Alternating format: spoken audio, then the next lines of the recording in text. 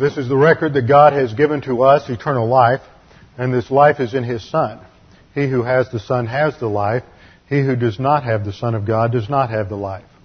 He who believes on Him is not condemned, but he who believeth not is condemned already, because he has not believed in the name of the only begotten Son of God. For there is no other name under heaven given among men whereby we must be saved. For by grace you have been saved through faith, and that not of yourselves. It is the gift of God, not of works, lest any man should boast.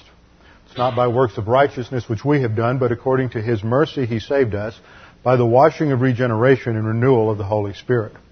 For I am persuaded that neither death, nor life, nor angels, nor principalities, nor powers, nor things present, nor things to come, nor height, nor depth, nor any other created thing is able to separate us from the love of God which is in Christ Jesus our Lord. For of Him and through Him and to Him are all things, to whom be the glory forever and ever. Amen. Before we begin our study of God's Word, let's make sure that we're in fellowship. A few moments of silent prayer, and then I'll open in prayer. Let's pray.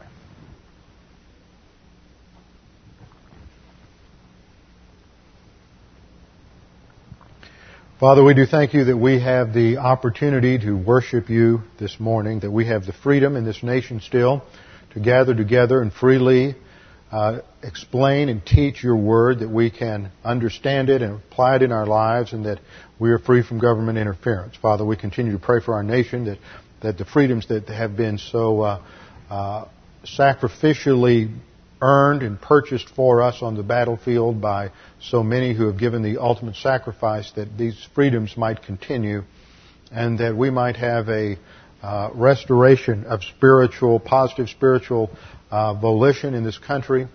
But even if not, that those of us who are believers might continue to seek our total sustenance and happiness and security in our relationship with You. Father, we do thank You for Your Word that You have given us. We pray that as we study it this morning, we can understand these things, that they would radically transform the way we think, that we might conform our thinking to Your Word. We pray in Christ's name. Amen. Open your Bibles with me to John chapter 20. John chapter 20, and we continue our study in the Gospel of John in terms of Christ's post-resurrection appearances. Now, last time, and time before, we discussed the doctrine of faith, what faith means. That faith is intellectual apprehension of truth, which means that it is something that we do with our mind. And in that discussion of faith, I interacted some with a phrase that many people sort of react to when they talk about faith. What does it mean to have faith? And I think that faith means to just have intellectual assent to the gospel. A lot of people have a problem with that, and argue in the literature with the definition of faith as intellectual assent. And I really want to make it clear what that means. That's not academic understanding. So I think that's what most people mean when they use the phrase intellectual assent to the gospel, is they really are saying, well, it's not just academically understanding the gospel. It's not what intellectual assent means. It's a phrase that emphasizes, first of all, the operation and function of the mind, of the intellect, that there is a proposition that is clearly understood, intellectually perceived, and assent means to accept it as true. Now, the proposition is that Jesus Christ died on the cross as a substitute for your sins. And the reason I say it is trust in a proposition is because not one of us have personally had a relationship with the Lord Jesus Christ at the point of salvation. A relationship with Jesus Christ is the result of salvation. But none of us have seen Him. None of us have touched Him. None of us have heard Him. All we have is the witness of the apostles in the Scriptures. And they have told us what they have seen and what they have heard and what they have touched. And they have explained to us clearly that the means of salvation is faith alone in Christ alone. So we have seen that faith, therefore, is truly intellectual. When you understand what intellectual assent is, it means to understand something with the mind and agree that it is true. But you have to understand that it is agreeing that the correct proposition is true. See, there's too many people who think that, well, it's inviting Jesus into my life, or I agree that the Bible teaches that Christ is the way of salvation. But there's a vast difference in believing that the Bible teaches that Jesus is the only way to salvation and believing that Jesus is the only way to salvation. And the difference is that I can say I believe that Charles Darwin taught that man evolved from monkey to man. That is a different statement from saying that I believe that man evolved from Darwin to man. So people can say, I believe the Bible teaches something, and that doesn't mean they believe it. So the issue is, what do you believe? The second thing that we've looked at is that faith is not the same as inviting Jesus into your heart. God is the one who calls us. Jesus is the one who said, come unto me, all ye that labor and are heavy laden, and I will give you rest. Jesus is the one who invites us. We do not invite Him. And there's a vast difference between believing something and inviting someone over for dinner. I can believe that President Clinton or that Bill Clinton is the President of the United States. That doesn't mean I'm inviting him over for fried chicken on Sunday afternoon. There's a vast difference between those two concepts, yet it's amazing how few people really understand the difference, and they want to somehow culturize the gospel by using these phrases that really don't communicate the gospel. So that's where we have been. We've been looking at this because in this 20th chapter of John, the issue is faith. And we know this because of where John concludes at the end of the chapter. He says, many other signs, therefore, Jesus also performed in the presence of the disciples, which are not written in this book, but these signs are written, have been written, that you might believe that Jesus is the Christ, the Son of God, and that believing you might have life in His name. Now, this morning we're going to do something that might confuse you, so I better tell you, we're going to work through this chapter in a backward manner. I'm going to start at the end because that tells us the purpose, and then we're going to progress in a backward fashion back to verse 11. We've already studied the first 10 verses, but to understand the real thrust of what John wants us to understand, and this is important in any kind of biblical exposition, that you understand what the author is trying to communicate. What does John want us to understand from this passage? Why is it that John includes just these events and not all of the other events that occurred in terms of Christ's post-resurrection experience? And that is because he is emphasizing this concept, something about the concept of faith. And in order to understand that, we have to look at the immediate context of verse 30 and 31. Verse 30 and 31, he's saying that many other signs were given. These signs are written that you might believe. Well, what sign is he talking about? He's talking specifically here about the sign of the resurrection. Now, there are 8 signs in John, the 8th of which is the sign of the resurrection. But the immediate context is to what just happened in relationship to Thomas. Thomas is the apostle known as Doubting Thomas, who doubted the resurrection. And he said in verse 25, we read, he says, unless I see in his hands the imprint of the nails, and put my finger into the place of the nails, and put my hand into his side, I will not believe. Believe is the key word in this context. We're talking about what is saving faith. And he is saying, I'm not going to believe until I have the hard empirical data in front of me. Now, I have made it a point of saying that faith is not based on empiricism. This is a biblical concept. Scripture teaches that we walk by faith and not by sight. Sight is empirical data. Empiricism is the idea that our knowledge ultimately derives from what we perceive with our senses. Sight, hearing, taste, touching. That this is what the basis for all knowledge ultimately comes from sense data. This is known as empiricism. Now, the question that we must ask, because look at what happens here. Thomas says, I'm not going to believe it unless I have hard empirical data right in front of me that I can examine with my own fingers, and then I'll believe. Look at verse 26. After 8 days again, so a little over a week goes by, the events of verse 25 take place on Resurrection Sunday. So this would be a week later on Monday. After 8 days again, the disciples are gathered together and Thomas with them. Jesus came, the doors having been shut. So in resurrection body, he dematerializes or moves through the walls, or some way we show that the body, the resurrection body, is not subject to the same material laws as are in effect for the mortal body. The doors having been shut, and stood in their midst and said, "Peace be with you." Then he said to Thomas, "Reach here your finger."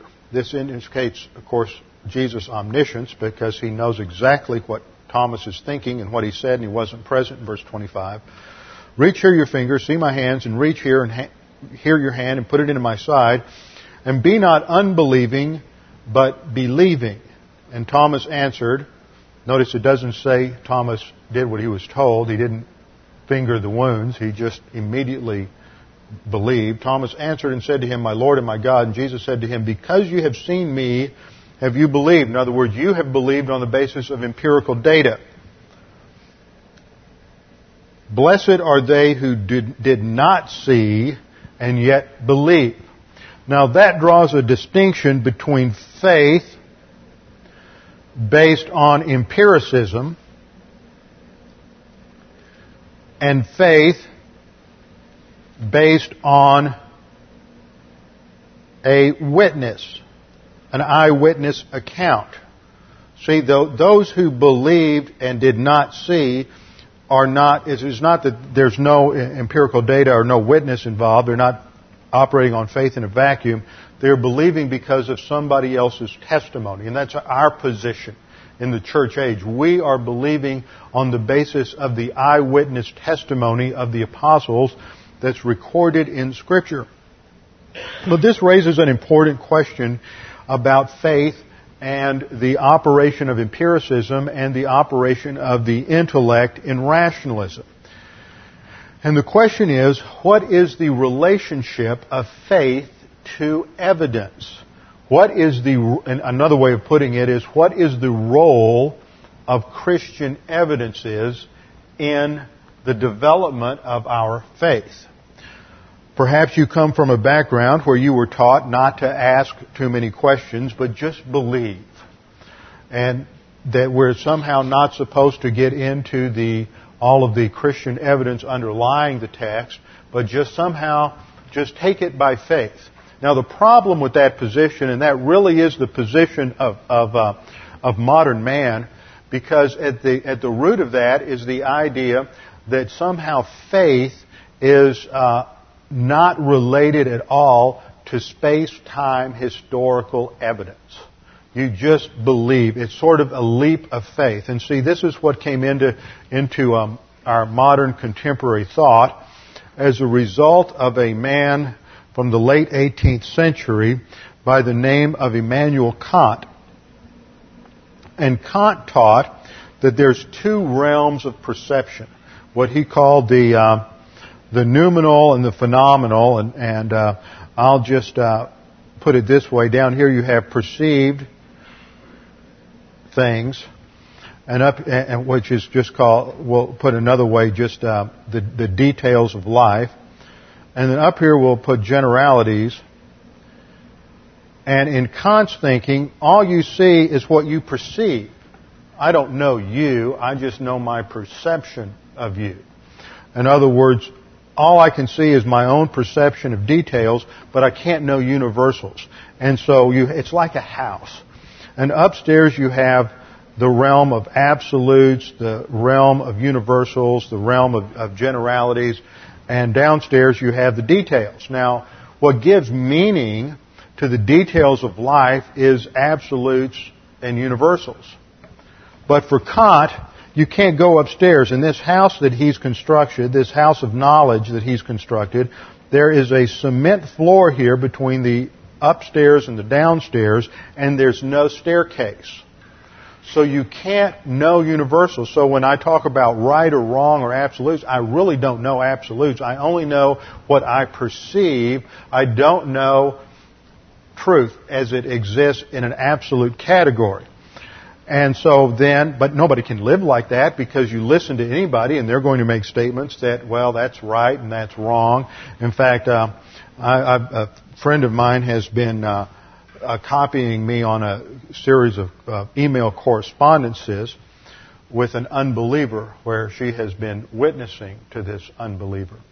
And right off the bat, as she explained the gospel and the concept of the fall and God's imputation of Adam's original sin to the human race, this person says, well, I just can't accept that. That just doesn't sound right. Now, she made a mistake. She's going to hear this tape and be embarrassed, but I want to use this as a point because I've made this over and again as we've gone through John. When we're witnessing to unbelievers, we have to be very careful what we allow them to get away with. Because so often what happens, and this guy made these kinds of statements 2 or 3 times that are very germane to my point, and that is we allow the unbeliever to raise certain questions and make certain statements that are illegitimate. And if we let them slide, we're granting their presupposition, and we've already lost the argument. In other words, by allowing something like that to stand, or some other questions to stand, it's like somebody asking you, have you stopped beating your wife? However you answer that question, you're in trouble. And we have to understand that there are certain things that they can't get away with. And when an unbeliever, you're witnessing to an unbeliever, and they say, well, I don't understand that. That can't be right. You need to challenge them. On what basis are you saying it's right or wrong? What's your ultimate absolute? You know, you're making an absolute statement here, like the person who says, well, there are no absolutes. Well, is that an absolute or not? Now, if that's an absolute, there's at least one absolute, so let's start from there, that your system's faulty. So with Kant affected 19th century and 20th century thought by saying that generalities or absolutes or universals are really unknowable in themselves.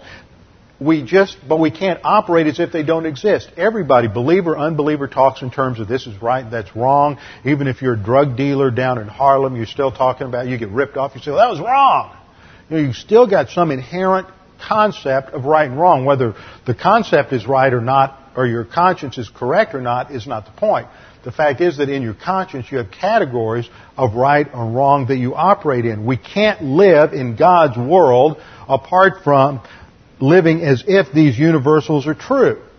But in the progress of pagan thought, the development of pagan thought and ideas, Kant says you can't know universals in themselves, but we can't live as if they don't exist, so there is just sort of a leap of faith. That came in sometime later with Kierkegaard. You just operate as if they're true. In other words, you can't get up here. There's no relationship of rationalism or empiricism to the universals. You just jump up. I've got to live as if it's true. And so that makes faith something that is a contradictory to. It doesn't have to be consistent with either the use of reason or the use of empirical data. So it juxtaposes faith with reason and empiricism. And now faith, therefore, for modern man is inherently defined as something that is non-rational. In other words, you believe it in spite of the evidence, not because it is consistent with evidence. And I'm being very careful because the truth of the gospel is not proved by reason or empiricism, but what I am saying is that it is consistent with the right use of reason and empiricism, which takes us back to understanding the fact that there are 4 basic ways in which we know things. The first is what we call rationalism, which is the idea that human reason can arrive at ultimate universal truths on its own. Empiricism, that it's not on the basis of reason, but on the basis of sense data. Mysticism, which says that I arrive at truth just on the basis of intuitive flashes. And then there is revelation. God has spoken absolute truth, and I believe it. See, faith operates at some foundational level in every system of knowledge. In rationalism, you have an inherent belief that somehow man's thinking is cogent enough and lucid enough and accurate enough to arrive at absolute truth and know it. You have a faith in the ultimate ability of the human intellect. In empiricism, your faith is in the veracity of human sense information and the ability of the mind to correctly interpret that sense information. In mysticism, your faith is in your intuitive flashes. And in revelation, the object of faith is in the revelation of God. So in each system, there is an underlying presupposition of faith. And in witnessing, sometimes we have to challenge the thinking of the unbeliever. That's really sort of a negative thing, but sometimes it's necessary. For example, in this particular witnessing and dialogue that was going on, the believer was talking about how the Word of God has clearly and accurately revealed to us the truth of what went on. And the response was, well, those were just words. Typical postmodern response. Well, those are just human words, and human words are fallible, and human words can mean anything, and why would God try to communicate truth through words? Because words can be interpreted in a variety of different ways, and so that's such an inadequate means of expressing truth. Now, she made the same mistake at that point that I bet every one of us have made. I mean, I know I've made it, and I bet every one of you have made it, and that is you tried to prove that the Word of God was inspired in the original languages and that it's precise. You missed the point. See, the way you answer that, if somebody says that words are inherently infallible and can't communicate truth, is your response to that is, I don't understand what you're saying. See, his assumption is words can't communicate anything. So if you accept that, you've granted his assumption that words are meaningless. But he can't say words are meaningless without using meaningful words. There's an inherent contradiction to that position. And we can't let unbelievers get away with that. Because once you grant that assumption, you just said, yes, I've quit beating my wife, implying that you were beating your wife and now you're in trouble. So we have to think in terms of how they're thinking and what they're really saying and the assumptions that underlie, or the view of reality that they have that underlie some of their objections. So that's the role of what's called apologetics, and it's just learning to think a little more critically in terms of what people are saying when you're witnessing to them. The point is not to prove them wrong. It's not an intellectual challenge. And too often it's easy for us to slip into that sort of a debate mentality, and we always have to be careful because it's not that all of a sudden ego enters in and arrogance enters in and you've lost the battle. But the point is that we're simply trying to carefully and gently expose the fact that this person, the unbeliever, can't even live consistently with their own presuppositions, and so from this faulty position, they're trying to critique Christianity. Now, that's the right use. What I'm trying to illustrate there is that's the correct use of reason, and there's a correct use of mysticism. In the Psalms, the psalmist says, "In thy light we see light." What the psalmist is saying is that the first light here is divine revelation.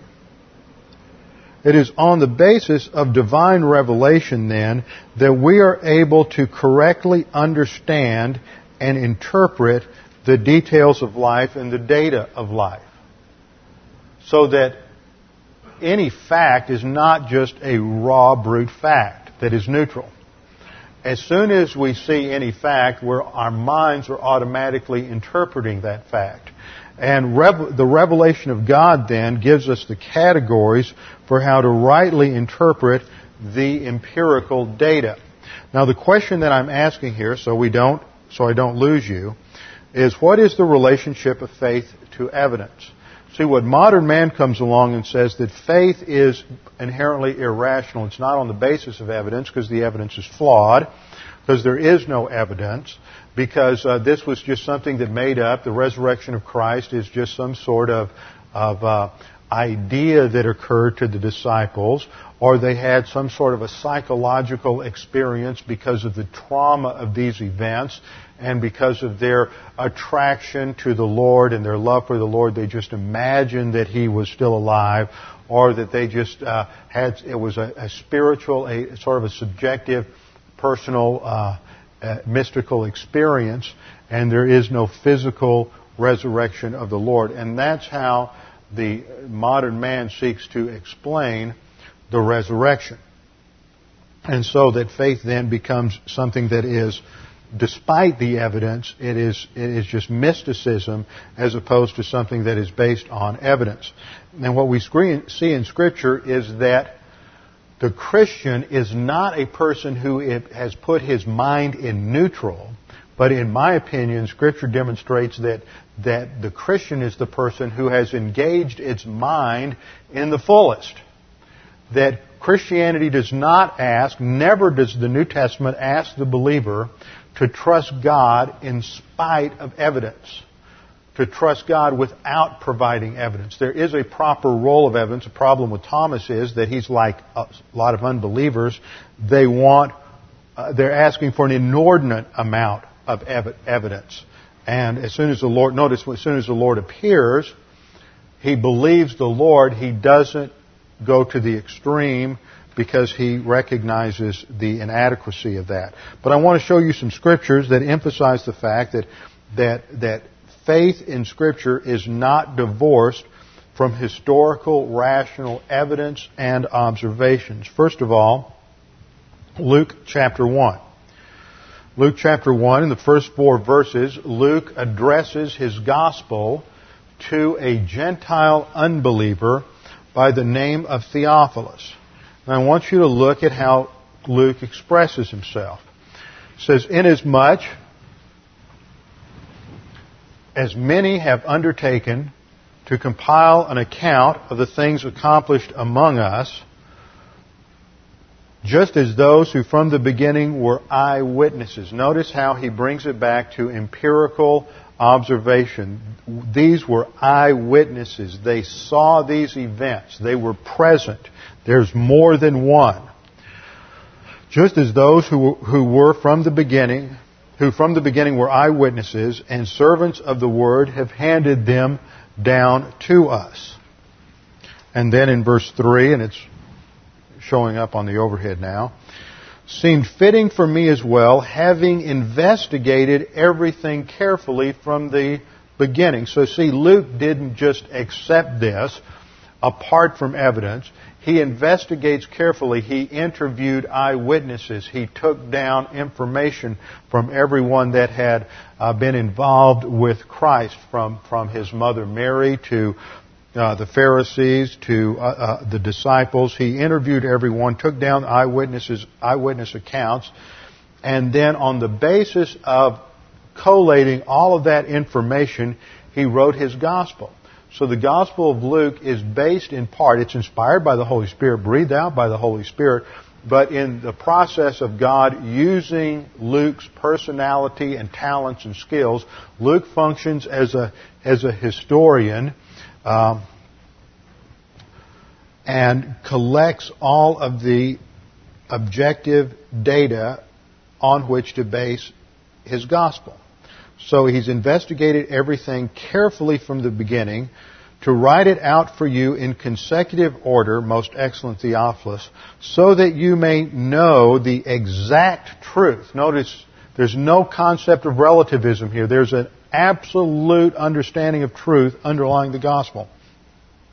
That you may know with certainty, with assurance, the exact truth about the things you have been taught. So I want you to notice that he is confident that the data supports the conclusions, and that biblical faith for Luke means that there's content, that there are facts that must be understood and evaluated, and that before there is faith, the person must consider the facts and engage his intellect and believe on that. It is not despite the evidence or on the basis or contrary to your reason, but on the basis of the right use of reason and the right use of empirical data under the umbrella of God's revelation. See, the problem with empiricism and rationalism is that it is the independent or autonomous use of empirical data and reason independent from God rather than using it under the umbrella of God. God's Word gives us the framework for interpreting the data, and then we use our minds consistent with that revelation. Turn to Acts 1.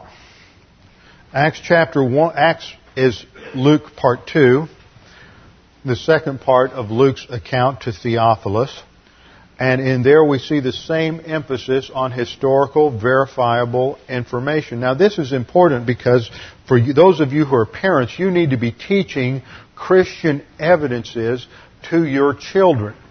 Sunday school teachers need to be teaching this here because what happens is when this is not taught in the Sunday school classroom or at home, then your kids will hear challenges to Christianity in the high school classroom or in the college classroom, and they'll come home and they'll think that Christianity is what the unbeliever has defined it as, which is sort of this subjective leap of faith that is divorced from evidence, and they will not have been grounded on the fact that there are clear historical verifiable evidences for Christianity.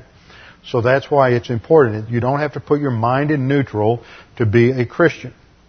Acts 1.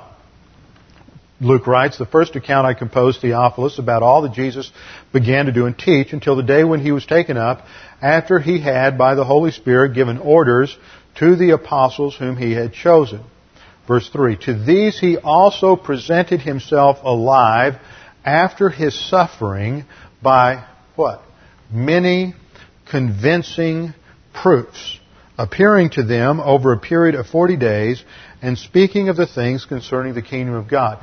So Jesus never expected anyone to believe in him apart from the use of verifiable evidence. He appeared with many convincing proofs. The Greek word there is the word tekmerion. Looks like this. Tekmerion.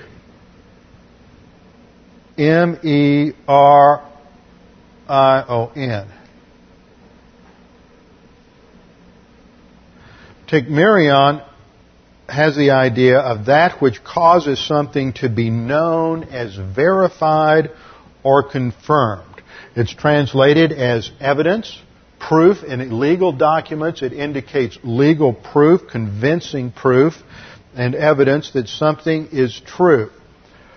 So what this indicates is that Jesus did not want the apostles just to put their brains into neutral and accept his resurrection in some kind of vacuum that, this is going to make me feel better now because I've got this idea that Jesus really didn't die. It's not some sort of self-deception or self-hypnosis, religious self-hypnosis to somehow get past the problems of life. That's what Karl Marx said, that Christianity was just the opium of the masses. Somehow it just deadened their senses to the pain of reality.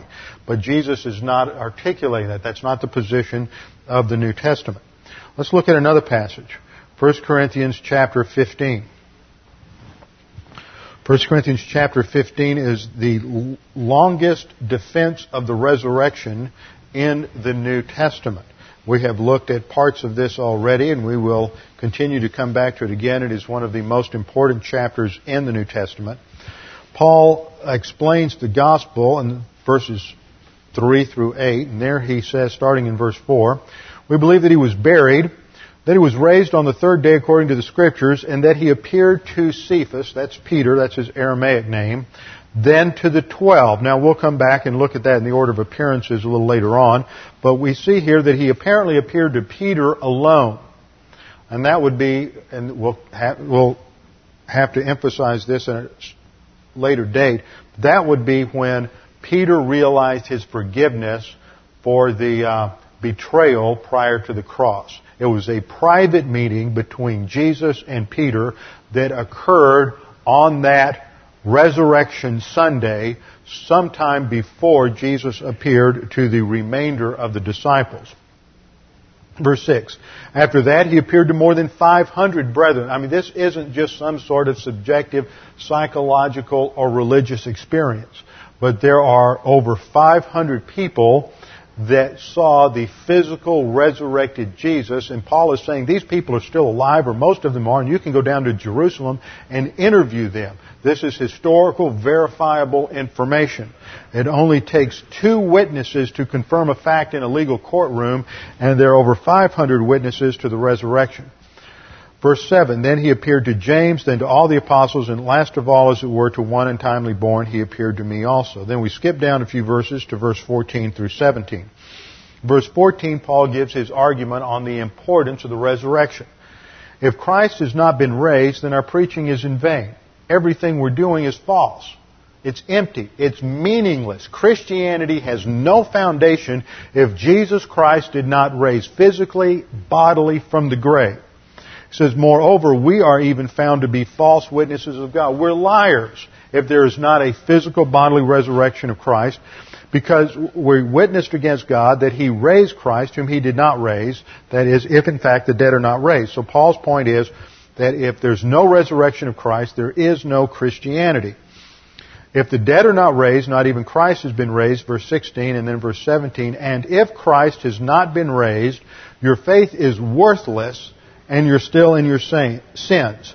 His whole point is, if the historical factuality of Christ's resurrection is false, then Christianity is false. Christianity is founded and grounded in a historical event that is confirmed by witnesses. This is one reason why history is such a critical part of Christianity.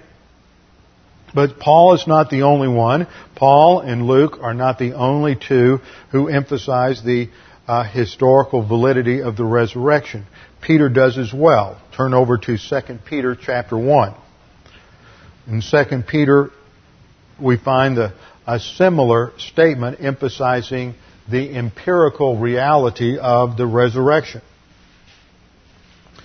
2 Peter 1, Peter says, for we did not follow cleverly devised tales when we made known to you the power and coming of our Lord Jesus Christ, but we were eyewitnesses of His majesty. In other words, we saw this. It's not some subjective impression. We didn't have just some psychological experience. It's not just some great idea that somehow we all thought would help people, but that we actually saw His majesty, and it revolutionized our lives. So the apostles did not expect people to believe apart from critical thinking.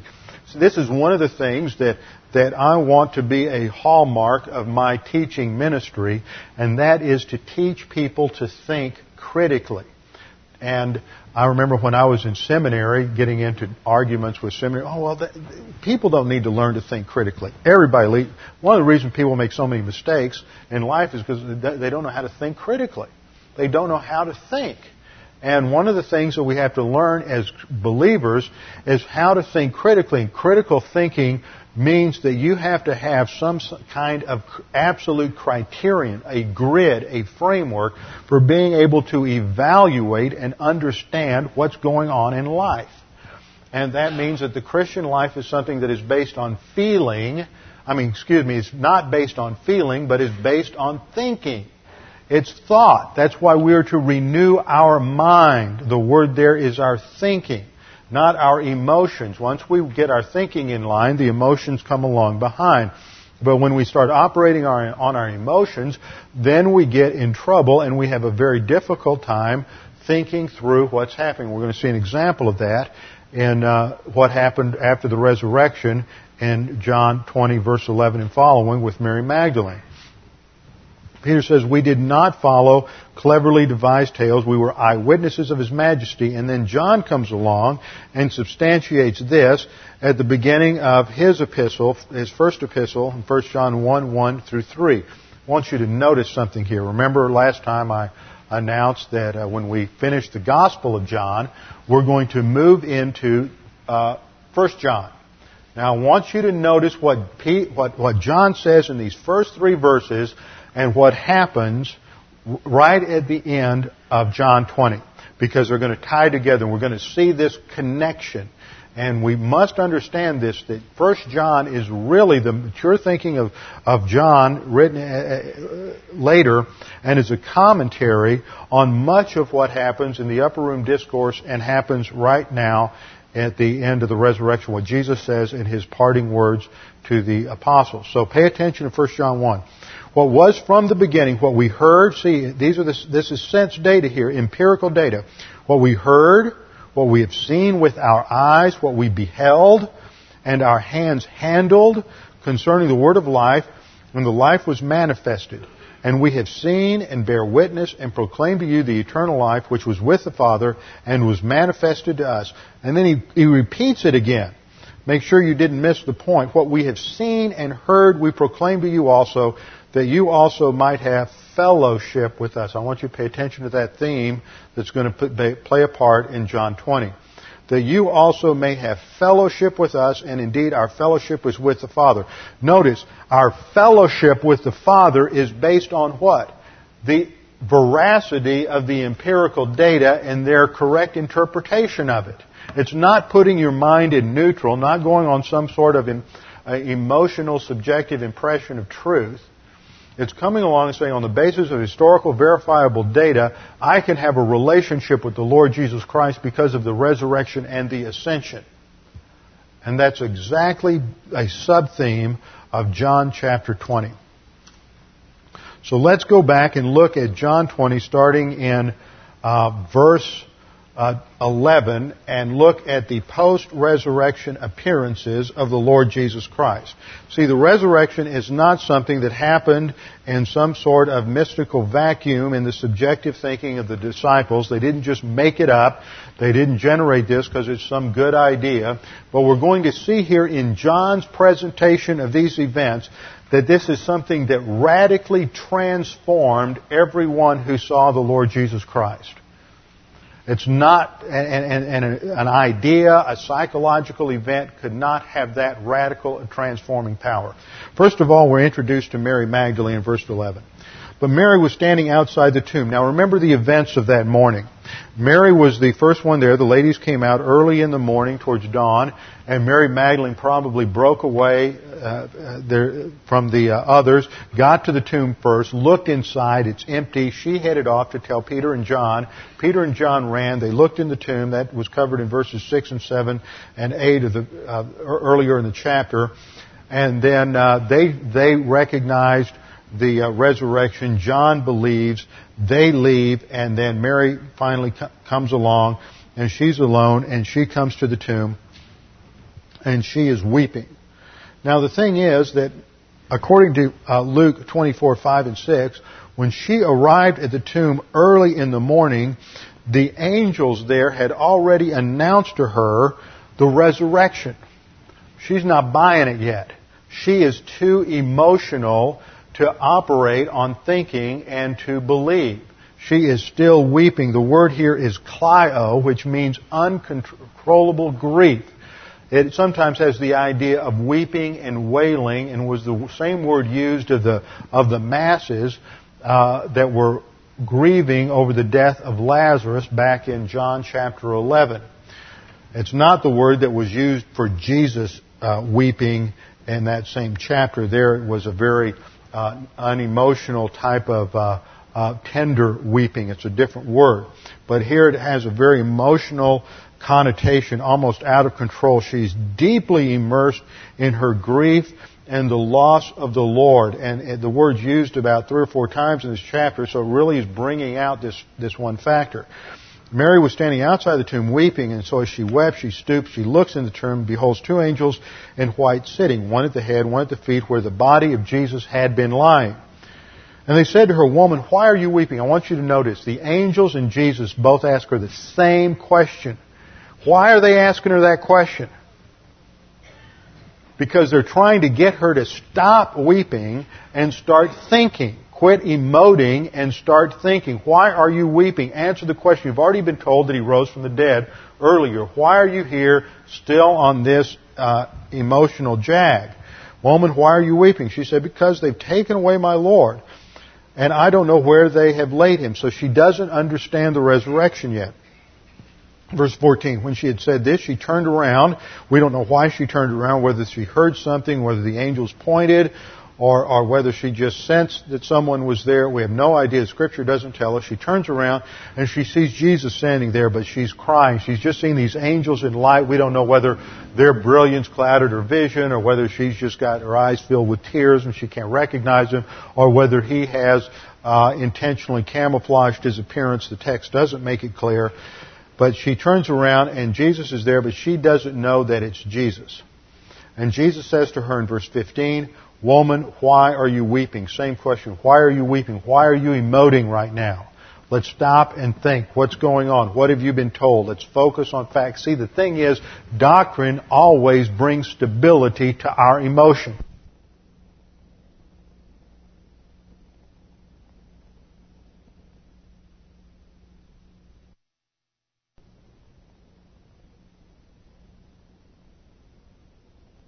So important when we start getting emotional to recognize that and start seizing some promises that we can say to ourselves and maybe you need to repeat them over and over and over again, because once we get the doctrinal promise in our mind, it will help us stabilize and calm down and be able to objectively evaluate what's going on and be able to correctly interpret the crisis, whatever it might be. Well, she's still operating on emotion. She thinks somebody's stolen the body, and the most likely person would be the gardener, because Jesus had just been crucified as a criminal, and under Jewish law, when a criminal is buried in a graveyard, he sort of desecrates the entire graveyard. So she's thinking, well, maybe they just buried him here overnight. Now the Sabbath's over with. They moved the body somewhere else so that this grave site would not be desecrated. And so she thinks that this would be the gardener, because it's in the garden tomb. She says, "Sir, if you've carried him away, tell me where you've laid him." Notice she's polite, even in her grief and even in her emotion. She is still polite and shows deference to this individual, even though he's just a gardener. And she says, "Sir, if you've carried him away, tell me where you have laid him, and I will take him away." Still no comprehension of the resurrection.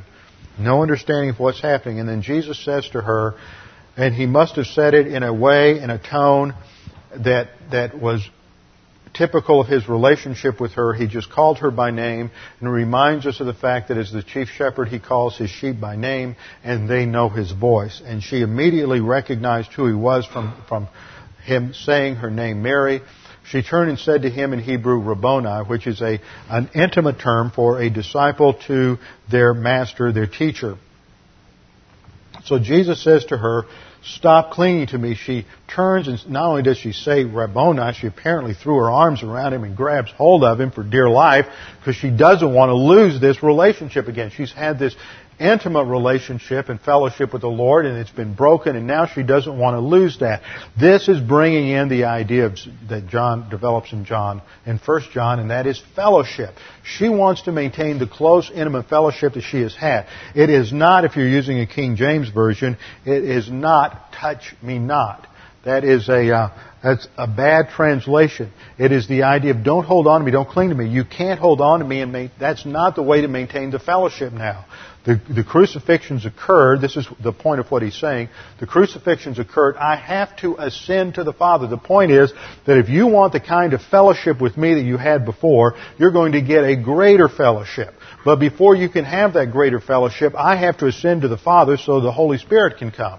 Because it's going to be the Holy Spirit that is going to enable you to have this closer fellowship, this intimate relationship with me that is what you truly want and truly desire.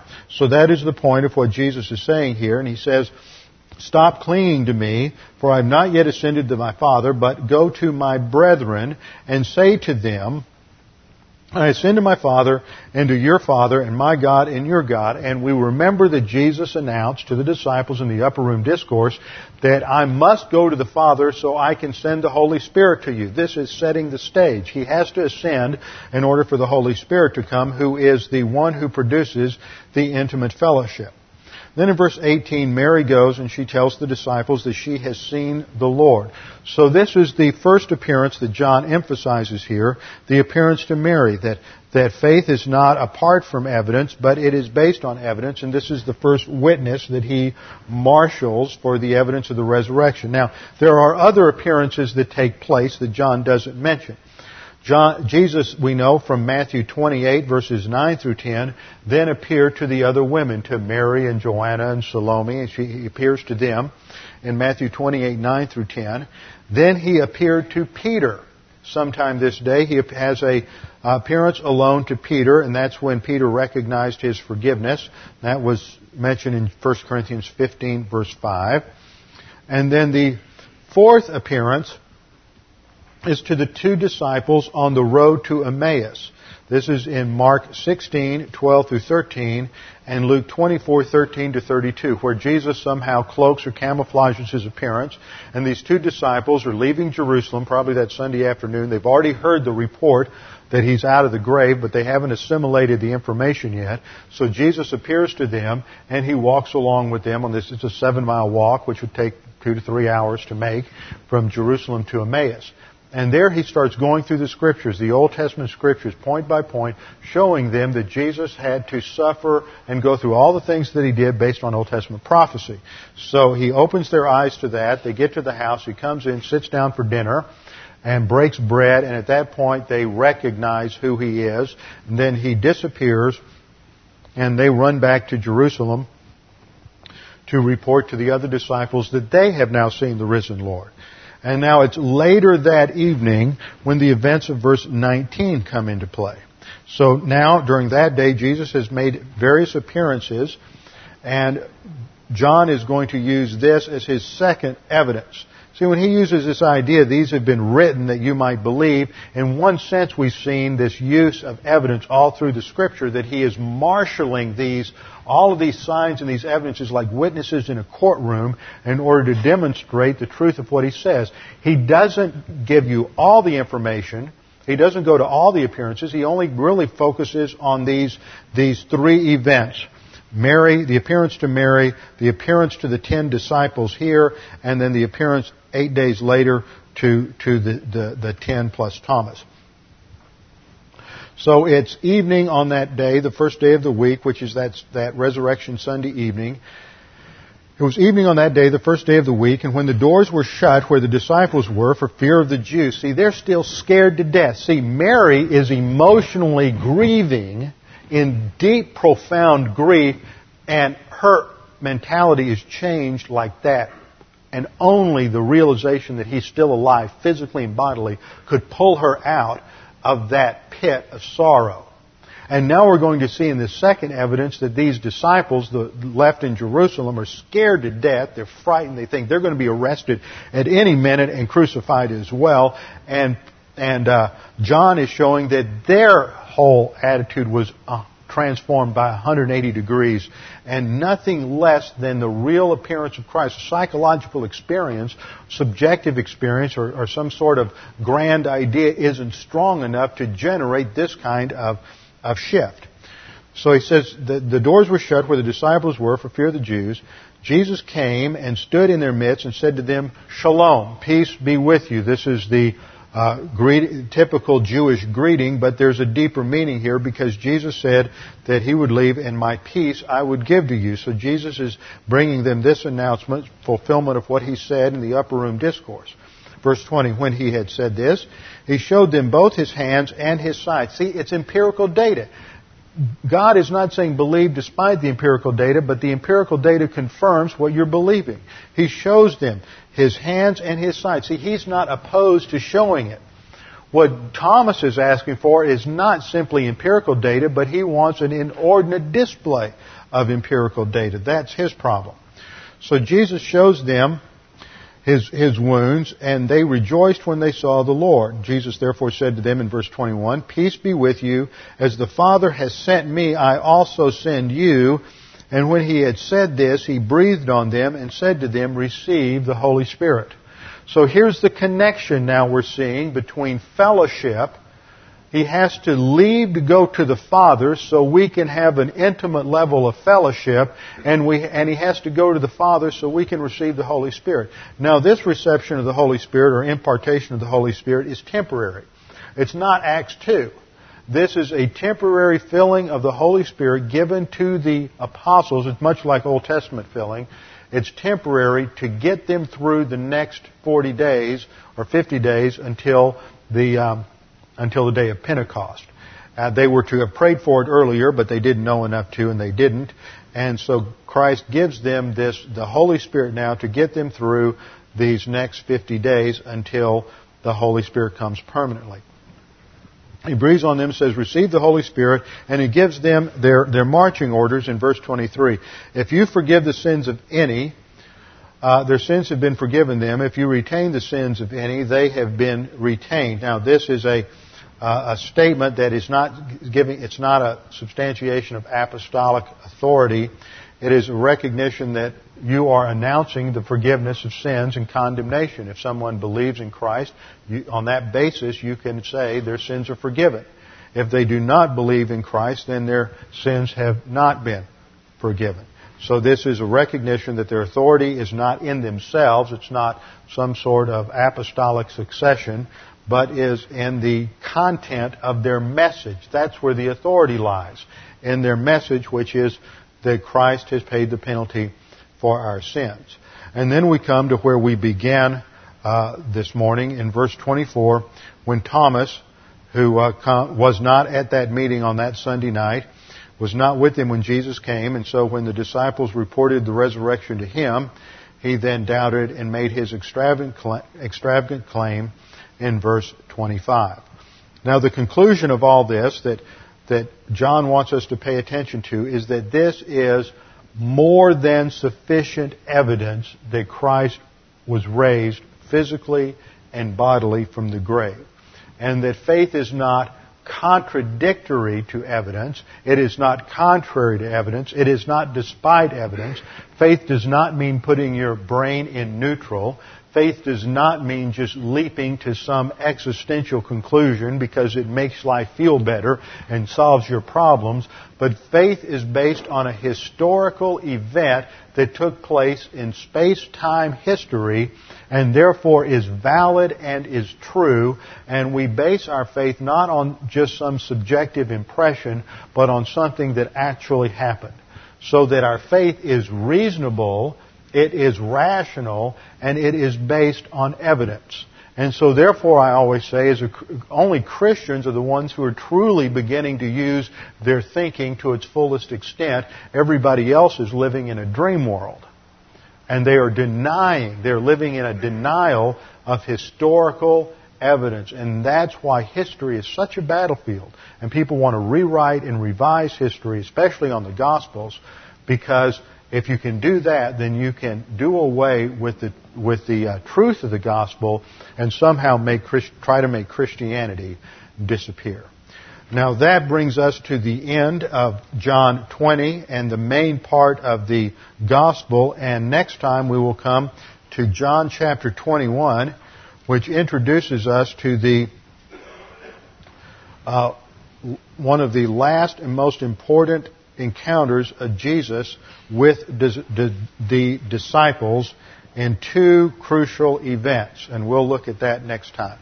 With our heads bowed and our eyes closed. Father, we do thank you that we have a faith that is not just some sort of subjective impression, some psychological turnaround, but it's based on verifiable data that was witnessed in history by hundreds of people.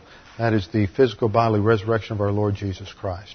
Father, we pray that if there's anyone here this morning unsure of their salvation and uncertain of their eternal destiny, that they would take this opportunity to make that certain.